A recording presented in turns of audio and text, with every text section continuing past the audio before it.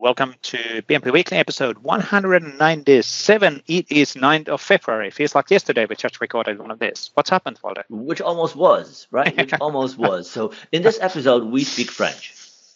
No. In PnP Weekly. Voila. Fair point. In PnP Weekly, I always talk about the latest on Microsoft 365 areas, all up, and including the Microsoft Cloud. So we're being pretty inclusive, related on all of the things what's happening within the world in Microsoft world. Yes, typically Microsoft world, including the Microsoft articles and then the community articles. Today is 9th of February, and we're recording this few days after the previous session because there's going to be holiday breaks and family things and all of that, which is important as well. So really, really good. For the upcoming weeks, I think we'll do a bit more switched scheduled. Woke. So anyway, let's not mind that. There was a lot of news this week. I think the hottest topic for sure has been artificial intelligence and the ChatGPT and the Google competitors and all of that stuff. It's been an interesting week. So before we go to the interview with Bert, I have to say it was interesting to actually know. I knew from last week already that something's going to happen on Monday, Tuesday, because there was social media, guidance and everything else going on internally in Microsoft. And since I do some of the tweeting and all of that, and there was a guidance, blah blah blah, and you're like, what could it be? What could it be?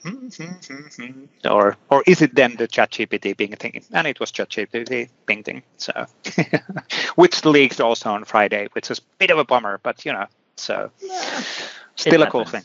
It happens, yeah. Clearly people have been loving that because the reaction has been really positive, especially on the Microsoft one. And in the interview with Bert Jansen this time, Bert is joining us on talking about the community and all of that stuff, and also we talk about the AI impact for developers, which is an interesting thinking point. Will it change everything? Will it make developers completely irrelevant? Spoiler: no, it doesn't. Yeah. But as part of that discussion, we also talked about the Google handling of the situation, which wasn't that optimal. So they had a bit of a challenge on some of the demos in their event. Some demos break, Some demos break. Some demos, yeah, exactly. But at that scale, yeah. And the scale and like a plan. Yes, and you need to double check the information what you're getting is correct. You just you can't. What was the impact? Assume. What was the impact again on the stock? It was 100 billion. Yeah, it was big. So anyway, let's jump on the interview and discussion with Bert Jansen. Bert's been in the show in the past as well, but he's always good to chat with. And let's talk about the impact of ChatGPT and the AI for developers as well.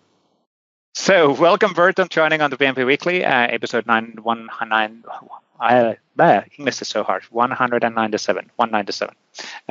You've been actually on the show pretty recently as well, but we wanted to actually recap some of the insane numbers, what I know that you have calculated, for example, on the open source side of the house, and kind of talk about even more about the open source and what does it mean for you and community, and of course talk about the latest news of this week, which is. What is it? Well, artificial intelligence, right? So, what did you say? Yes, AI. Okay, AI. I get it. Okay, yeah, I've heard something about that. I hear you. You're in tunnel. Yes.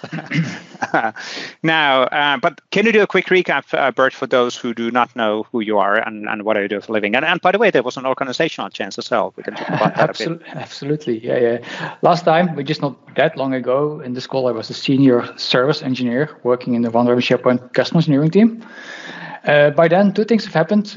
One is more like a internal title alignment. So I'm now a senior software engineer, which I think better fits what I do for the most part, but it's not my only thing that I do. But the bigger thing is that I'm now in the developer ODSP developer platform team. How do you call it? I don't think it's ODSP developer, whatever.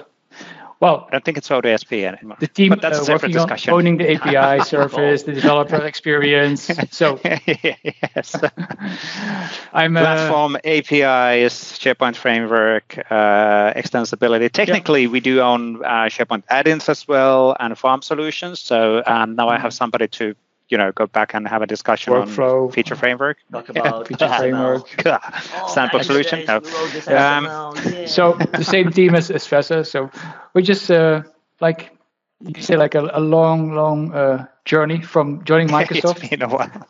Yes. to now. Like when I joined Microsoft, I guess 6 weeks later, I went to a training around SharePoint in Munich, and there was Svessa there giving the training, which was an IT Pro training, but it ended up as a developer training. That's another story to tell. Go figure. I didn't know back then, but now I understand why. But yeah, so our SharePoint path crossed 16 years ago, more or less, and now we're finally, for the first time ever, in the same organization. So that's really cool. Yep. And really looking forward to the improved synergies that will give us, especially around PnP, for example, having the same management chain with not just me, also Patrick Rogers is now in the same organization. So I think that will be good for community and also good for our ISPs and customers altogether. Yep, absolutely. Yeah, it's been an interesting. What we've been, for those who know me and Bert, we've been working closely within open source since 2013, right? Yeah. So, or community and open source tooling and reusable stuff. So, but again, this is the first time we are actually in the same team, which is interesting. So, but that really shows also the possibilities of cross-organizational and cross-team work. You don't have to be in the same team, right, Waldek? Yes, and to be honest, we are not even in the same org. Like we meet exactly. at CEO. Exactly. Right. So even though we work together almost every day, like we meet at CEO, basically that is kind of the connection that we have. So, but you mentioned that you both were working in the community since 2013. Now is 2023. When are we going to celebrate 10 years? That's a good one. That's a good question. End of the calendar year, I guess, more or less. October, November time frame. there's kind of a two, let's say, historical moments. There's the historical moment when we started the original first internal project, which wasn't public. So that's actually, I would say, August, September 2013. And that's when Bert actually got involved. And then we started doing things with Shuman Chakrabarti, Steve Walker. Well, there was a lot of other people involved in that. Was Frank involved? Frank Marasco. Yeah, true. So a lot of people started doing gradually involved internally. And then the moment when we went public wasn't it a SharePoint 2014 conference? I think April 2014. So that could be like the public moment whenever the open source community and thing actually publicly started. So we can celebrate twice. On Codeplex, right? Yes. On Codeplex. Let's agree this. I'll pick up you both and everybody else from the team in my private jet, and we'll fly to Planai with that work. So. Yes. If you do it twice, that's acceptable. Yes. Only if you do it twice. Yes. Only in my dreams, because private jets. Well, I mean, you still have a few months to go. Yeah, true. Chop. Yeah. Get onto it. Come on. Yeah. But so it's been an interesting ride, and it's actually interesting.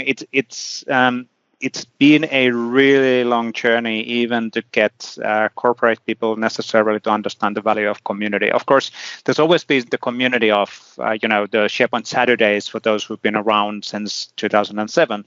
But doing open source with Microsoft corporate tooling, it wasn't really like, what are you doing exactly? Why are you sharing your IP and your expertise openly externally? And that was like, no, why you shouldn't be doing that? And that was a really interesting thing. Also, I remember when this is actually a lot of the original stuff started from a one project which I did for that was a one big paper manufacturing company, one of the biggest paper manufacturing companies in the world. We did some mock-ups and tryouts and all of that. And when I started sharing those even internally in Microsoft in the autumn 2013, my management chain at the time was super worried about, why are you sharing this openly out? We should get, we have to claim some success out of it. So why are we sharing this out? And that's interesting how that mentality has evolved, especially with Microsoft. We didn't own GitHub at the time, but we didn't have GitHub connections at the time. There was just did GitHub exist even back then? GitHub did exist. Probably, yeah. It was Codeplex. But it was Codeplex at the time. So the whole mentality of, hey, sharing knowledge actually helps our partners and customers to succeed as well. It's a bit of a big thing, you know. I think PnP is a nice testament to how that helps and how largely it's being adopted. And like if you that's actually good to say. Now we've been wondering and chatting on that one. Yeah, the historical and the dinosaurs and blah blah. We heard the story 27 times. You mentioned how widely it has been adapted. Can you talk about some of the metrics? So some of one of the things what we started back in 2013 autumn, which is pretty horrifying, was the reusable code packages and all of that. And some of that's kind of historical reusable NuGet packages, and they've evolved to be whatever it is right now. What's the scale of usage? Yes, there's still NuGet packages, but that's NuGet packages. The thing where we started with PnP was indeed let's call the utility library. To provide extra features on top of CSOM, because while working with CSOM, we discovered several kind of gaps, shortcomings, things which were really hard to do. And then, let's make, like any consulting organization, you would make things easier for your colleagues. We try to do that. That was that library, first library on NuGet eventually, yes. But that one still there. Although not in exactly the same form, obviously. 10 years, we did something in 10 years. Now we have PnP Core SDK and PnP Framework, which are the two libraries which work together hand in hand. Core SDK is the newer one, containing all new features end up in that one. It's way better documented, better tested, etc. But still plenty of features in the PnP Framework one. Some of these code pieces are quite old. I'm pretty sure there's still things out there in there from like the early days. Not that many, but there's still stuff what I've written. Even stuff that you've written. We wow. We try to eliminate that, but we still have some things to do. But we're getting there. But the thing is that like the usage for those things is just crazy. Like for the whole. Now I'm just looking up the right numbers here. So give me a sec. But for the whole PnP ecosystem, we had like 1.3 million tenants that used a PnP component, and that's not just .NET world. That's also a CLI. That's also a PowerShell. That's also PnP.js. So it's the main libraries and tools that we have. Like they've been used by 1.3 million tenants. I think if we kind of dreamt about that last year, so like 10 years ago or 7 years ago or 5 years ago, it would be an impossible target. It would be way too just out of league. Meaning, it happened. We did that, and that's amazing. And but I mean, like, and maybe that's kind of a stretch, but basically the same way Bill Gates envisioned in 90s that everybody would have a PC at home, or was it earlier already? I think it was even earlier, like 80s. Like basically the same thing. Like everybody who built something on 365 uses PnP in one way or another. Correct. Yeah. That's like true. That being a North Star, right? Yeah. But it's actually interesting, and I think one of the key success points there is the consistency and communications, and just keep on doing, because if you're doing the good thing and if you're doing the good will for other people, which by the way motivates you because you're helping people, at least for me, that's always been like all about helping other people, and that makes me feel better because I'm providing value for other people. But that's consistency is super critical. And then, of course, all of this tooling, like coming back on CLI, is a great example. Waldek, you created CLI originally. Obviously, now it's much more multiple people maintaining that and all of that. But you created originally CLI to address a gap. Gap was there. There was a need. There was a requirement. Microsoft didn't. Definitely. Exactly. So, and then it started growing from there to what it is, the massive success, what it is right now. It's just interesting. There's always kind of the successful projects in open source or in the community, of course, they are not just, hey, I'll do something. No, they actually are there to provide real value for others as well. Yeah. So. And it takes time. I think people underestimate or kind of assume that something open source will immediately be a success and everyone will need it and work on and jump on it and do things. But that's not reality. I think just need, like you mentioned, Vesa, being persistent, keep going, and step by step, projects grow and get more mature and get more people helping out and an ecosystem around them. And that just takes years of time. There is no 0 to 100 in a couple of months. Unless maybe it's AI related nowadays. That might be a super hot topic. Yeah, all of the open source. There's no value in open source. It's all coming from AI. That might change some things. We'll see. And one thing to also notice in the scale of this, if you think about the scale of 10 years, which is not yet 10 years, but still, it's you have ups and you have downs. You have ups and downs. And it's actually interesting to see how the industry moves forward and the offerings move forward and the products move forward. And then how the open source demand goes up and down and what are the things what people are using. Moving from only 100% in C# to a more web stack development world across all of the different cross-platform and all of that. It's been an interesting journey to see all of that transformation. So, and from a Microsoft perspective, especially you've been in a company for a long time, Bert, as well, the transformation of the company, which was heavily against Apple, heavily against any other ecosystem than the Windows and Microsoft ecosystem, and we were super aggressive about that. And all of a sudden, then a new CEO. Yeah, that was part of the. Satya started in 2014. I just saw it yesterday, so it's a good reminder. But it's just completely flipping the discussion and basically embracing the other devices and making sure that services are there. Also, especially I think in our space, adoption plays a big role, right? Because even though we come up with something, it doesn't mean that people will embrace it. It's not like, especially in our space, people build things that are there to last. So it's not like an app you install on your phone to, I don't know, view maps or something. And if you don't like it, you install another one. Like if you buy into something like service library and SDK or a tool, that is there, like it's bought, like you buy into it. Yep. And removing it comes with a huge cost, right? Because to benefit from it, well, you need to learn. You make a choice. I'm going to use this, so I'm not going to do these other three things, right? So you invest that, and people are wary about it, because many folks are risk averse, especially in projects, that they do for customers, the large orgs.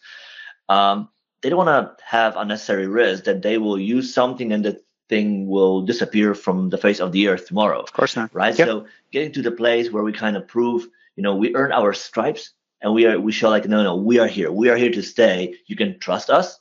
Yeah. And having that trust, it takes, years to build that overnight overnight success. Right. Yeah, it's PnP PowerShell.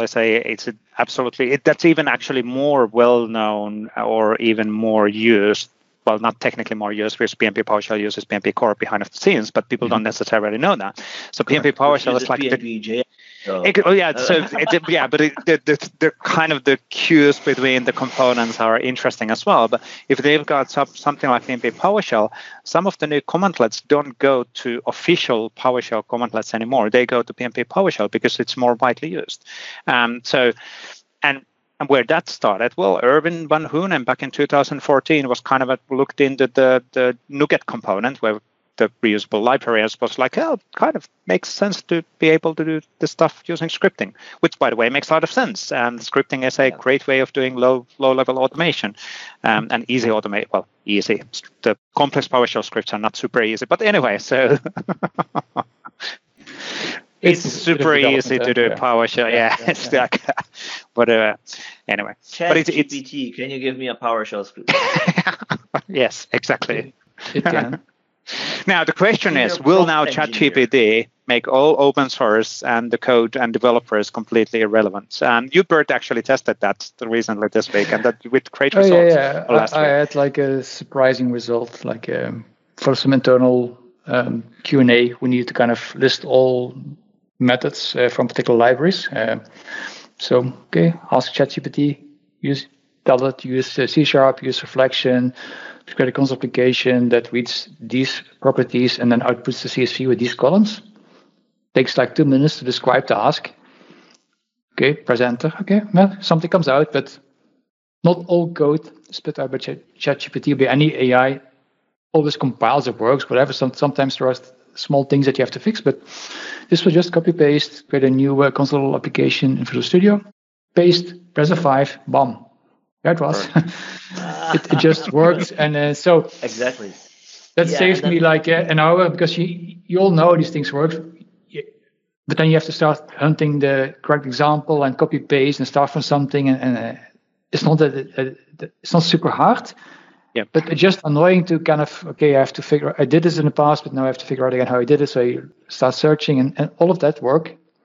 You kind of get a head start with ChatGPT and AI, and that was a nice surprise. And it's just a very simple sample that.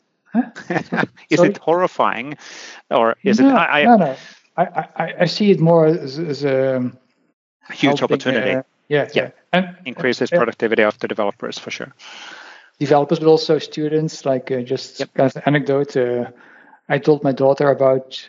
I showed my kids ChatGPT, and then there was some discussion around it, and they're both one daughter's 20 and son is 18, so they're at school and studying. And then today, my daughter, she sent me a message like, "Hey, a friend of me, she told me that she used it for an exam. She had an online exam, and she asked ChatGPT the answers, and she passed. She was kind of completely shocked about it. It was like, oh, what?" But it only proves, right? I'm not giving that example. Really. But it only proves, right, that the time of the exams, that even the shape of exams need to change. Like the things we test people on, like it's about time, because it's way past, know, the need for a change. And it's no longer about memorizing. Exactly. Like we have abundance of stuff. You can find things really, really easily. So like being able to connect dots or to think critically, or even when you look at piece of text, is it correct? Yes. Because now we will have abundance of info, and we have AI create you articles I think, and research papers and anything. Like, is this right? Yeah. That will be the hard part with it. Like you get like such a well-written article that somehow you assume is correct, but exactly it's not necessarily 100% correct. And depending on situation, if you're just writing and doing things, maybe it's all fine. But if you're more need something exact, then there is some things to take into account. Now, I do know there's AI models. You can also you give different parameters to them and make them return more kind of free form versus more accurate. So there is ways to optimize that. And I think if you see AI appearing in products, there will be more tendency to go to the exact responses. Depending on the use case, I guess people will tweak it. So there's a long way to go to embed this type of technology in meaningful products, but it's super, super promising. If you start looking around, this is really, really, really promising and interesting.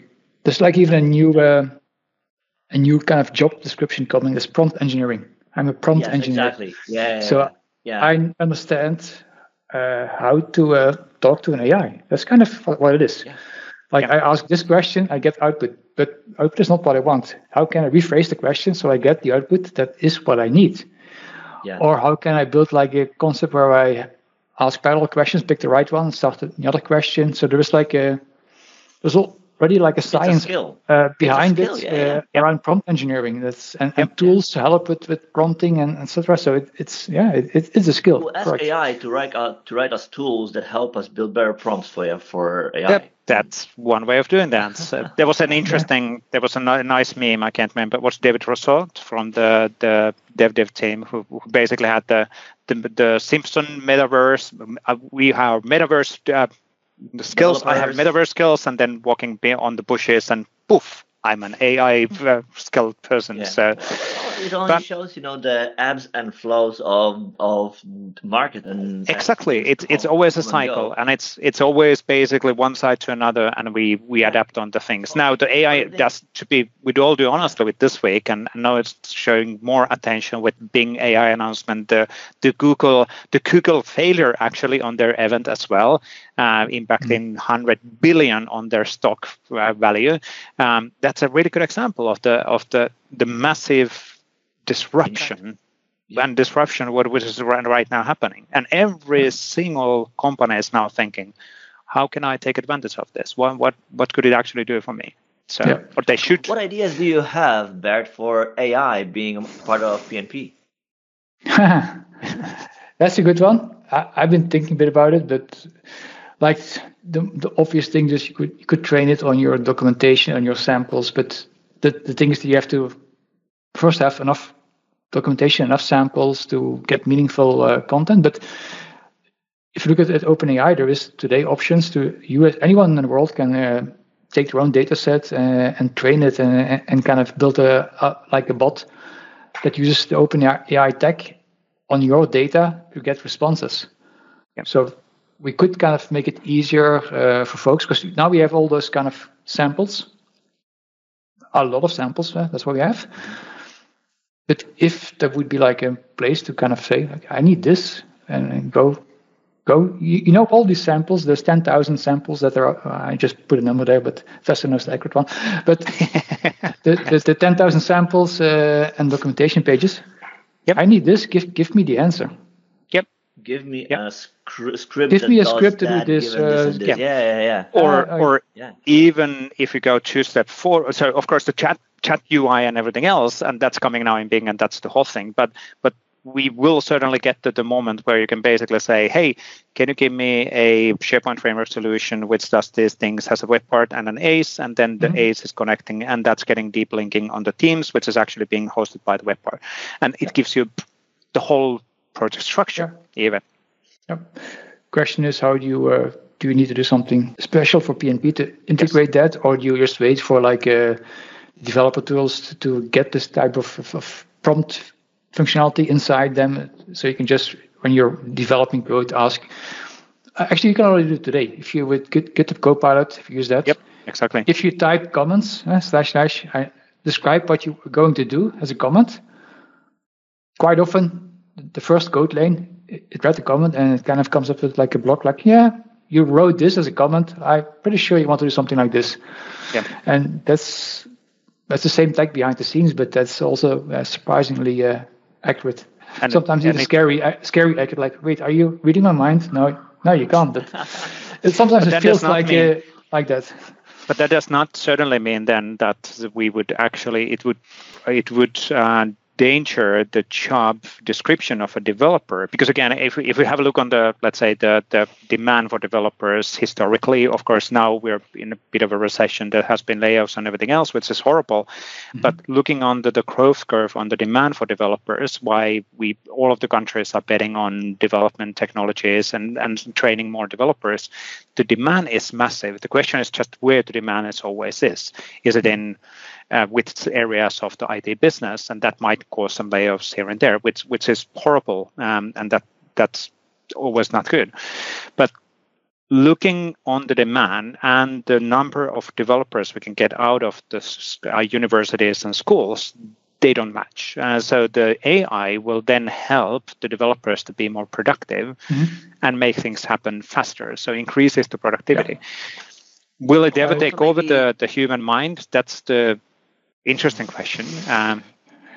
It's a philosophical question. But, I wonder if the another aspect will be because you mentioned that the demand being dependent on the area of interest or skills, and I wonder, I'd like to see AI take a role in that, in helping people be reskilled. Like, I know, for example, JavaScript, TypeScript, C#. I don't know Rust, but I want to be able to code in Rust.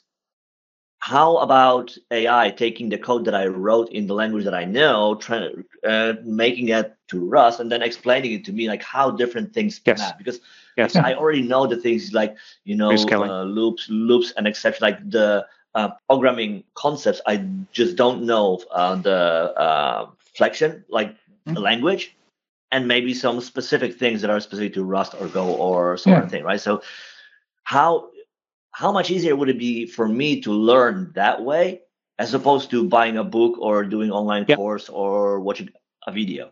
I think that would be a productive way of learning, because it's always easier to kind of, if you understand what you want by your code knowledge and then get the new thing.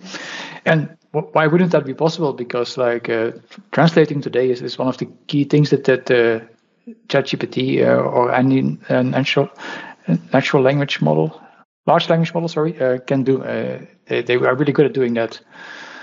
But they need to be fed with this is in and this comes out, and they need to be trained. So if there's not enough training on JavaScript, TypeScript to Rust, then the results will be poor. But over time, I think if the corpus of training content flowing into these tools of this is into AI, imagine it would crawl everything in the internet, including it doesn't. Including all research databases. Yeah, exactly. That's for me an interesting thing. Like if the research can be combined, that's what Facebook tried, and then they can so you can overlay because it was like not accurate. It kind of made up things, but if that thing can get accurate and using AI, you can find connections between two different parts and see them because you're an expert. Correlations between the No one is expert in all areas, but in AI, I think expert in all. That's one of the areas in the medical studies and research is not actually anymore to do the actual research. It's more on overlapping existing research data with other research data and then coming up with, oh my God, wow. So they don't necessarily, I know that this is already happening in the medical industry. So they don't necessarily need to do more research. They have the data already. Question is just finding those correlations between the different events, and then be like, we need to do further investigation in this section. So there's so many inventions still waiting to be found. Exactly. They're there, but someone just has to look in the right direction and say like, wait, this together, it means By the way, great way of saying that, Bert. So really there was the other day, there was something, when we talk about experts, one of the folks who are leading experts in their field asked the ChatGPT about something in their area of work. And the chatbot obviously gave an answer, and the answer supposedly aligned with their line of thought. And it was like, like he's right. He agrees with me. Where somebody else was like, what if it was trained on you? Yeah, exactly. So it was trained not to think critically, but basically it was fed what you said, and it's giving you exactly your thoughts back. Right. Which is interesting as well. But now, by the way, on the translation, I have to say, we did got the ChatGPT in the wrong translation in Finnish language, which was interesting. So because again, you might think that even the language translations would be easily doable, but it's not necessarily always the case. And that's a great reminder on the every other language on earth. Yes, but you Finnish is the exception on the rule. That's like yes. But it was interesting. Nothing works. It was in the larger context, but the English word was kite, but Finnish word was eagle. So sure, they're both in the sky and they do things, but kite is a kite and eagle is an eagle. So there's pretty one is an animal and one isn't. So someone has it wrong. Well, but I think it could indicate like the same, if I understood it right, like the way, for example, it deals with programming languages, like. It doesn't read word for word. It tries to understand the meaning of it and then copy the meaning to that. So it's not like, like when you have a lexer and parser in programming, you have something that scans thing and understands tokens and words and build out of that abstract syntax tree and all of that. And then from that, you could go to another language. AI doesn't do any of that. It looks at the code, it tries to understand the meaning, and then based on the meaning, okay, so you're trying to do X, here's the code. And the code you will get in another language will not be word for word like you had a loop here, you will have a loop here. It will try to give you the same goal. Which raises the question, like, what if people probably already do that, but if an AI generates code, if you have additional software then there's the software check, the compilation steps, and can tell like, not good, and automate the training. Retry until it's a bit like some AIs work. They retrain themselves. They just start playing a game, and they make mistakes against the rules. Okay, then they get the feedback like this was wrong. 8. No, 2 plus 2 is 4. Okay. What is 2 plus 5? 4. No, it's 7. Okay. Yes, exactly.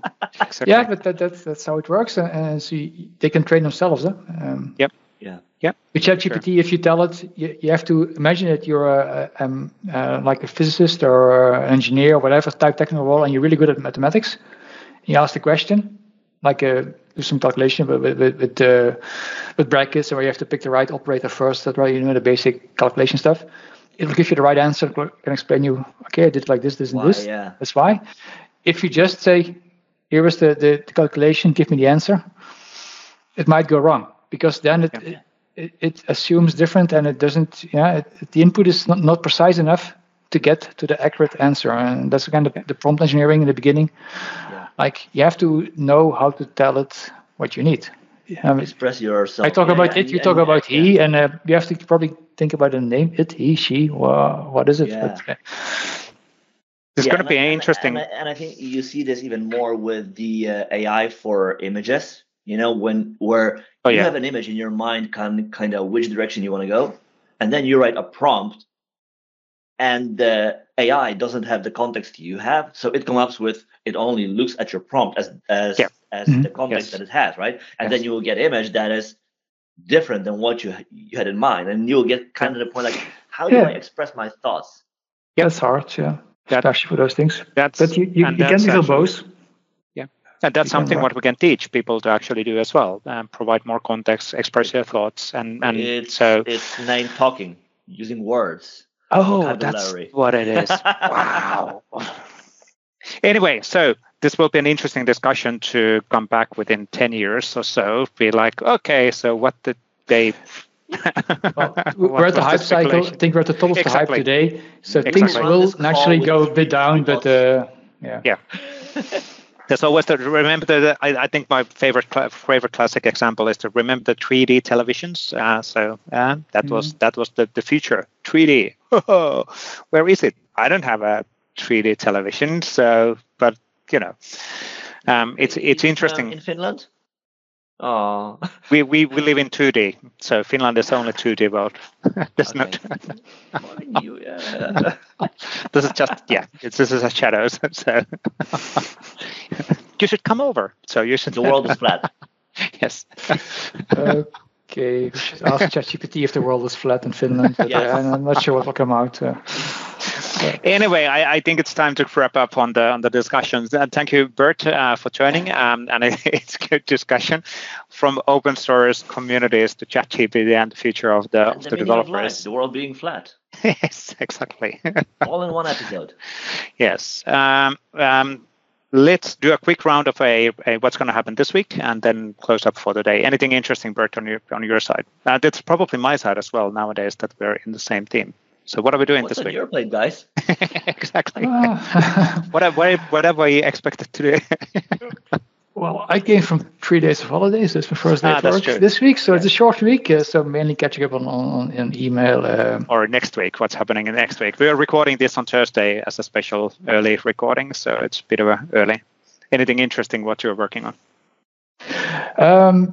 Actually, I'm working on I think we in the past talked about the Microsoft 365 assessment tool, which is an open source tool that you can use to kind of get insight in your workflow usage, get insight on how Microsoft Syntax can add value to your organization. I'm building a new module for that one that will give you all the classic usage. And so it's classic pages, a typical example, but also SharePoint add-in usage, Azure SAS, user custom actions, for example, that are embedding JavaScript on a page, classic lists, all these things are kind of coming together. Like you get like a really nice Power BI report, giving you all that kind of insight in what's old and classic and why do you need that?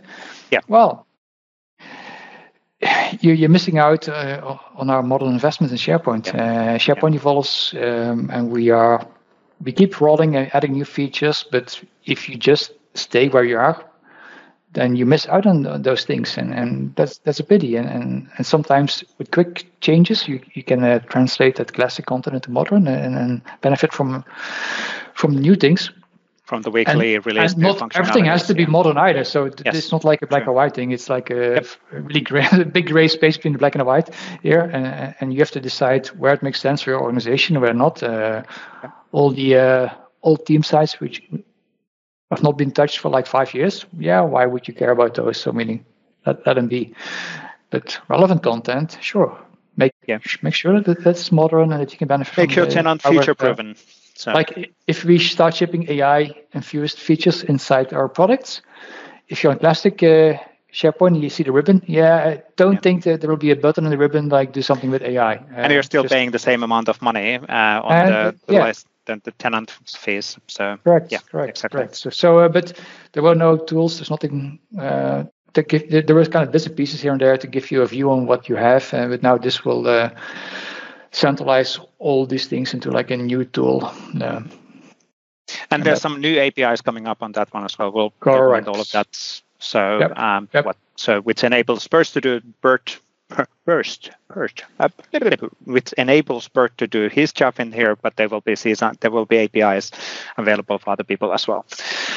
Anyway, thank you, Bert, on that one. Waldek, CLI, you'll be on vacation, family vacation. Yes, exactly. So this week is not going to happen that much. Like I basically have a half day left. So it's doing some internal things, but this week is not going to happen that much. Next week, back to normal, back to the regular work where we're working on the Microsoft Graph Developer Proxy CLI for Microsoft 365. And I think if all stars align, we will announce something on February 15th. So stay tuned for announcement for a cool thing that we planned for March. So stay tuned for more updates about that. Cool. On my side, we're starting the prep 1.17 SharePoint framework release, not yet next week, but we're starting the prep on that one. I'm making testing internally, so that's good as well. It's intended to go and release GA actually by end of this quarter, so we need to start getting stuff out. Any kimono lifting, like what's in, what's out? I don't understand that reference, but no. This is a family show. Come on, Waldek. It's a normal expression you can find in a dictionary. No. But okay. No, there will be new features. I think we're looking into Webpack upgrades, potentially new technical upgrades. There's going to be top bar buttons for web parts. There's going to be ACE improvements, Viva improvements. So across the board, new stuff. And I think we're getting closer and closer to ship also the preview of the Viva cards powered by Bot framework, which is not really a SharePoint framework, but it's related on the Viva thing. So all of that is, well, not keeping us up. And we, well, at least personally, I sleep really well regardless of the situation ever. So, but, there's a lot to be done on making these things happen. Also, we're looking into having finally the Viva prototype in the app stores, which is rolling out pretty soon as well. So a lot of cool stuff there. So, but I think that's it. Thank you, Bert. Thank you, Waldek. Good to have good discussion. It's been an interesting week with all of the announcements. AI is going to take over the world. So, yeah, that's true. It's just this week it's been really on the news, and behind the scenes that have been used for many things already. So, but thanks for joining. We'll jump the weekly articles with Waldek right from here. Thank you. Thank you, Bert. Excellent. Thank you, Bert, joining us on the show. And let's jump on the articles. I guess that's what's missing. So let me share my screen. Let me see if I can find the right screen. What has ChatGPT got for us this week? Yes, so we'll start with the ChatGPT integration. Sharing his own articles. No. Exactly. No, of course, big news this week has been for sure the rise of an AI and what does it mean, and the big announcement and the search engine competition related on AI included in them. So the big announcement on Tuesday was that the Bing will get modified or modernized quite significantly. So it's not necessarily that you use the search engine anymore to search articles and then you go to the articles and try to find what's relevant for you. You can actually ask from the engine, hey, give me the answer. So you don't have to search the answer from the multiple articles. And that changes the dynamics completely. It's really, really cool. And of course, it's not just that. So from the announcement, there was a lot of integrations related on the browsers and all of that. So it's not just the Bing, but the ChatGPT and integrations, and that artificial intelligence is coming in many, many other areas as well. So it's been for sure the number one topic of today, not today. Well, probably today as well, but so number one topic of the week. Good. I'll talk about this one as well because I was involved on writing the article. So we are also rolling out from the Viva blog. We're rolling out a new Viva Connection experience, and this really focuses on the Viva Home. We talked about the Viva Home a few times in the show, and there has been articles and blog posts available. But it's basically a free starting point and free, easily configurable and available in all tenants as a company starting point for both mobile and desktop. And it really makes it aligned, that experience, based on those dashboard cards and resources and feed, which is exactly the same experience which is available then in mobile. Now that I'm saying this out loud, it's a bit of a bummer that we don't actually have a good picture on that mobile experience in the blog post, but we do show it in our videos related on the new Viva Home experience. So especially Anshuman's video related on customized and edit Viva Connection home experience, that actually demonstrates also, if I remember correctly, the mobile experience, and that's part of this as well. So it's not just the desktop, it's the mobile experience and rolling out new experiences as well. Cool stuff, all extensible with SPFX, so you can actually build integrations to your LOBs and all of that stuff within this UX. So a lot of interesting opportunities for partners and customers on that side as well. Now, Kathy Du, who owns our SharePoint templates and experiences and UX, had a new article in a SharePoint blog. Exactly, about building beautiful sites with purpose. And building beautiful sites is as old as SharePoint probably was from day one. At the moment we got the ability to theme and change the UX, like that already. Yep. Then it evolved this kind of idea, like with SharePoint Designer. Ooh. With SharePoint Designer. SharePoint Designer, yes.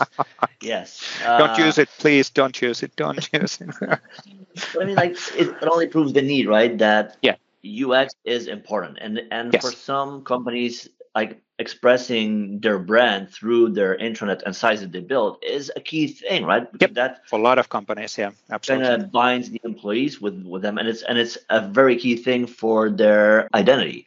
And as such, they have the need to customize and theme sites. So it's great to see what is available. And I think that this is basically a recap of what you can do today in SharePoint sites, what you can tweak, what are the options for you to control the UI, the UX, and all of that. So this is a great recap article that shows you what is already there. And there's another article coming on Valentine's Day, February 14th. Valentine's Day. Yes, indeed. Next week. You're out then, so you need to read it afterwards. On 14th, I'll be back. You'll be back on 14th. Okay, got it. Yes, I am back already on Monday. So I'm coming back on Monday. Got it. I was just worried you're not here. Half of my brain is then on a vacation, and I don't know what to do next week if you're not present. So I'm not complete. Yeah. Is it the left one or right one? I don't know. Anyway, so what should I do? Yes. Templates. In terms of our own podcast with Mark Cashman, had a visitors, Kathy Du, Peter Larsen, and Lars Christensen, talking about the templates and the impact of the templates. So Microsoft 365 templates, SharePoint template, list templates, and what does that actually mean? So that is a great show in the Intro Zone podcast with references, what they are going through as well. So a lot of cool stuff in there. Now, we also had an article from Dan and Aisha. From zero to hero, build a meetings app with Azure Communication Services, short ACS, and Microsoft Teams, part 2. So in previous article, you learned about how to get started with ACS, to bring some of the audio, video meeting abilities to your app. In this article, you kind of take the next step, and they talk about, like how you can combine it into Teams app. How do you bring together the power of Graph to also infuse the app with data and insights and the ability to interact with Teams in your app? So this is a really cool article that shows the power of bring together multiple ingredients, Azure, ACS, Teams, and Graph, into building a powerful end-to-end app. Really cool thing. If you're in this space, if you need, something to streamline video calls, maybe things, let's say. And there's a lot of, I think that this is a really interesting, let's say, technology, because again, let's say virtual meetups with your doctor. You don't want to necessarily click a Teams meeting link. You go to a website, you sign in as yourself, you identify yourself.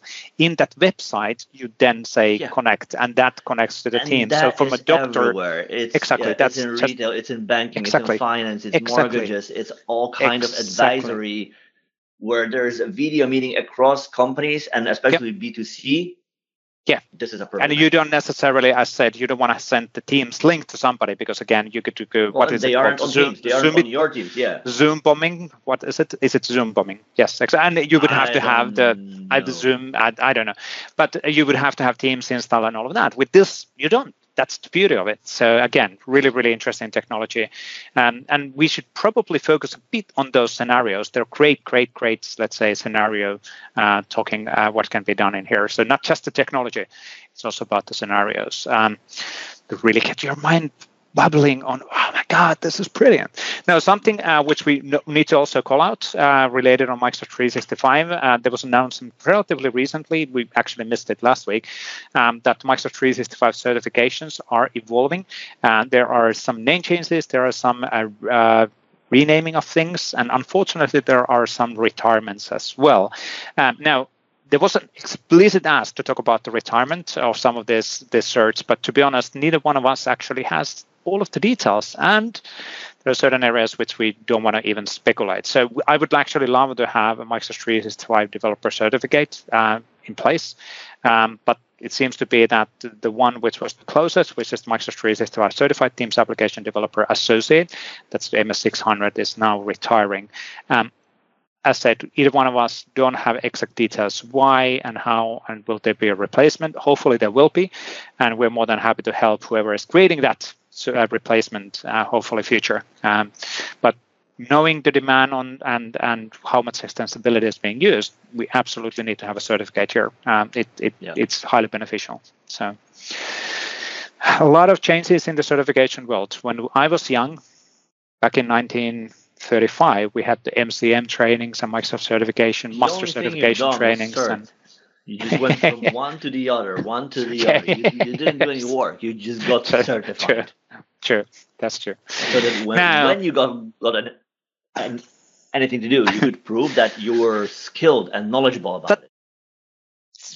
Yeah. So I think the certification, the value of certification has been, let's say, moving around, and I think we need to be a bit more clear as a Microsoft on the value and the direction of this certs as well. So what's the benefit of them and why people should be using them? I think when I started in Microsoft world, the certificates there was a clear path of getting a certain high-end advanced, let's say, acknowledgements, which had a tremendous value. As you had discussion with customers, they actually were super valuable.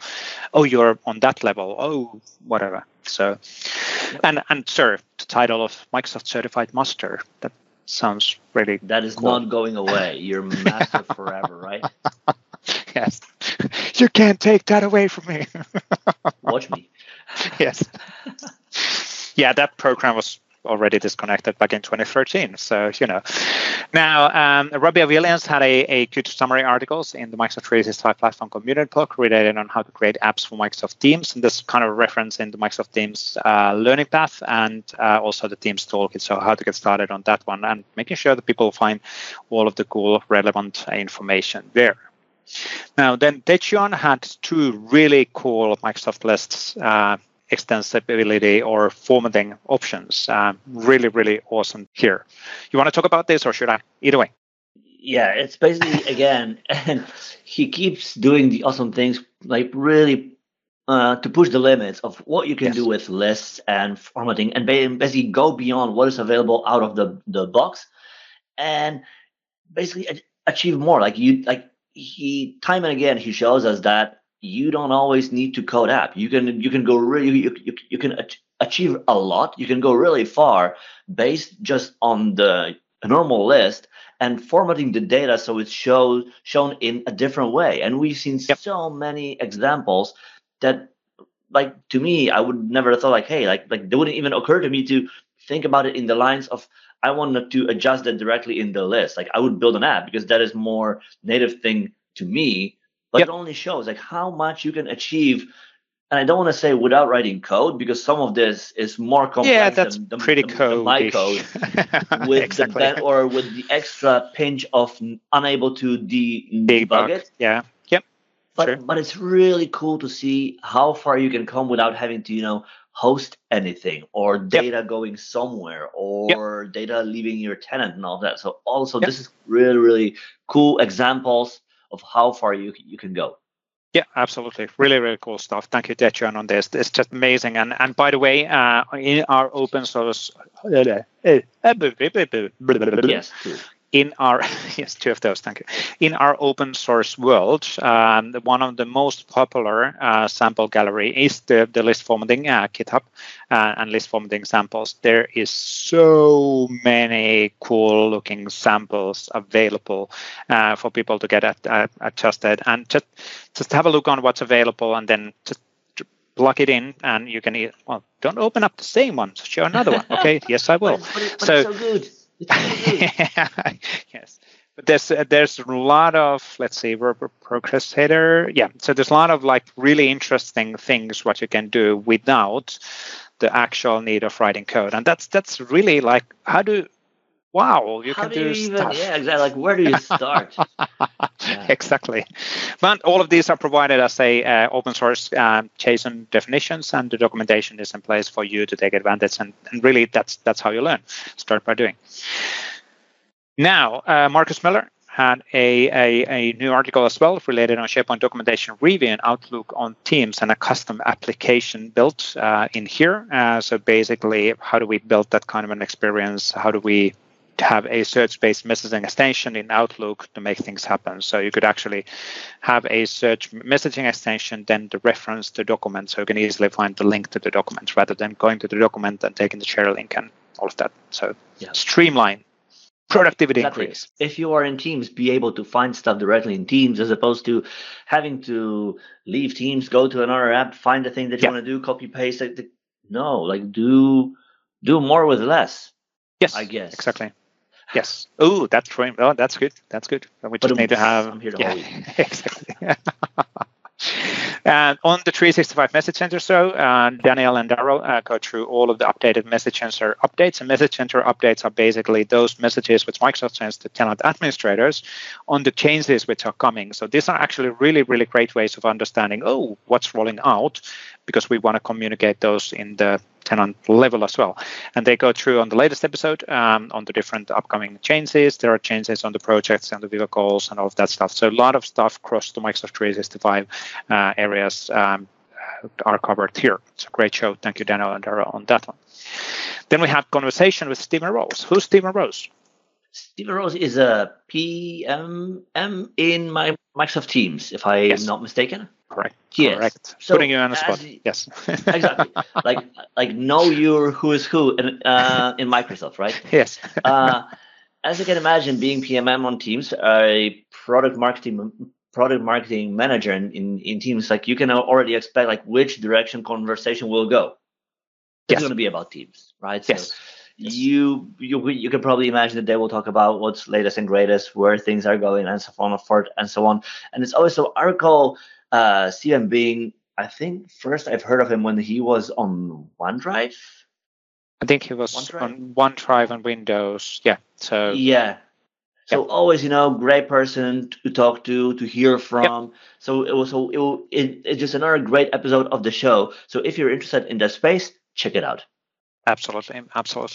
And then we have an article from Xiao Ferreira. See, after like 5 years, Xiao. Yes. Xiao Ferreira. I'm getting it. So that's been pretty painful for Xiao Ferreira and Xiao Mendes.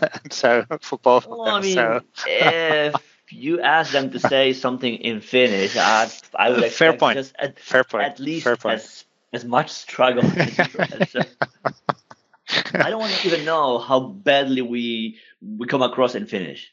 That's fair. That's fair. And with all due honesty, I don't really care how my name is being pronounced, so it's okay as long as it gets my attention. So never feel bad about calling people's name. yo, dude.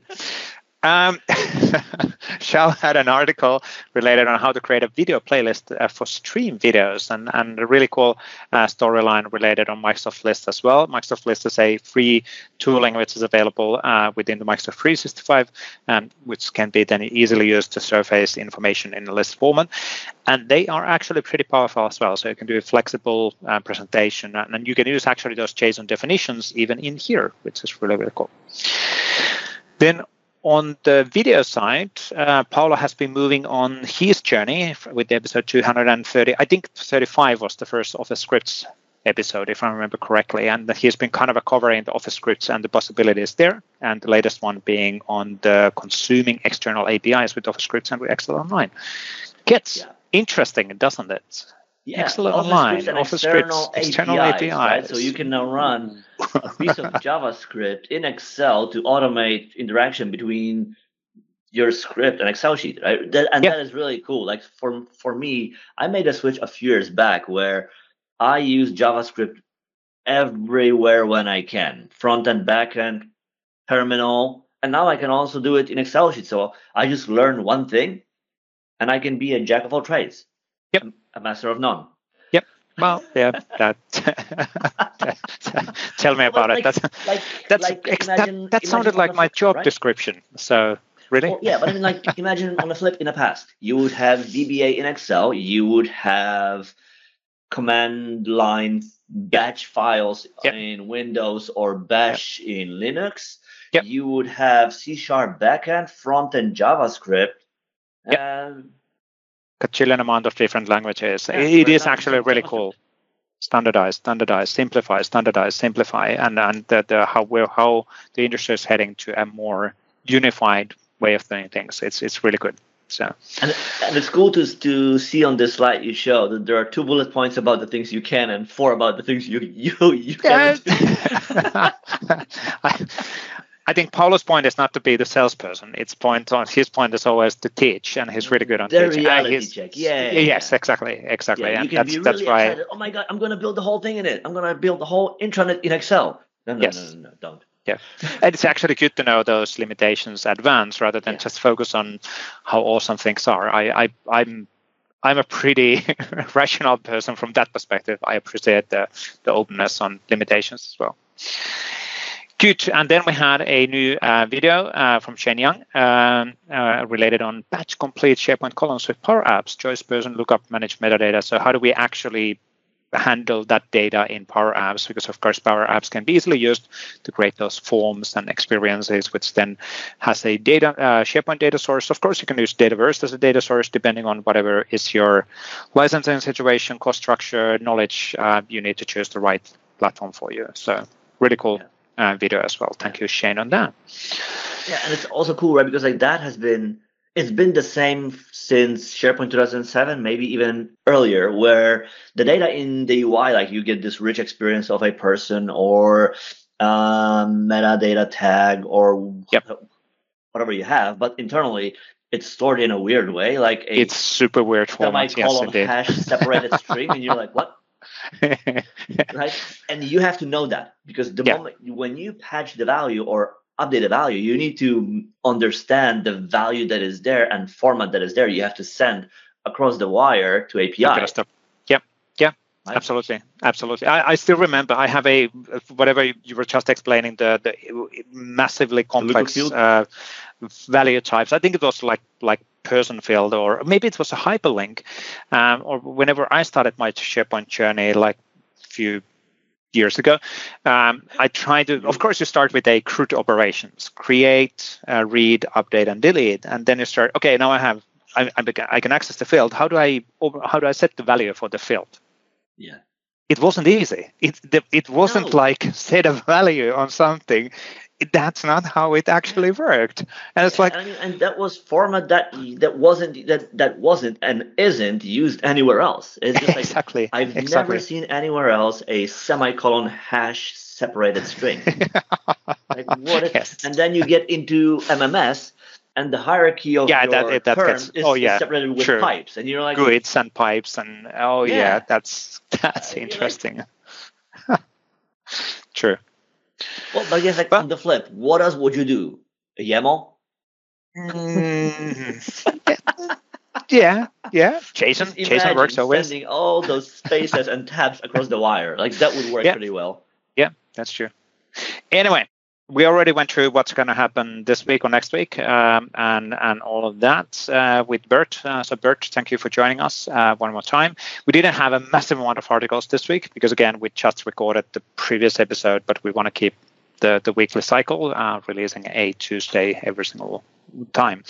We do have a few episodes until it's episode 200. Let's see what's going to happen then. I have no idea. So if anything, right? Because maybe nothing is going to happen, and that's true. We assume like we show up and there is like no invite, nothing in the calendar. Yeah, there's nothing, and we're like, so do we record 201 already? Do we skip this? Yes. Skip it. That would be clever. So no, we cannot do that. We cannot. Episode 199, episode 201. What? But where? This is the episode that wasn't. Yeah, exactly. Anyway, thanks everybody for watching. If you are in Twitter, please use hashtag PnP Weekly. Helps us to find the relevant articles and the awesome stuff what you're using. If you're somewhere else, please remember to share what you're writing and what you're doing in the social media. That helps on people to find the awesome stuff what you're either doing in a video format or in a writing format. But I guess that's it. Thanks everybody for watching. Thank you, Waldek, one more time. We'll be back within a week. Cheers. Bye-bye. See ya.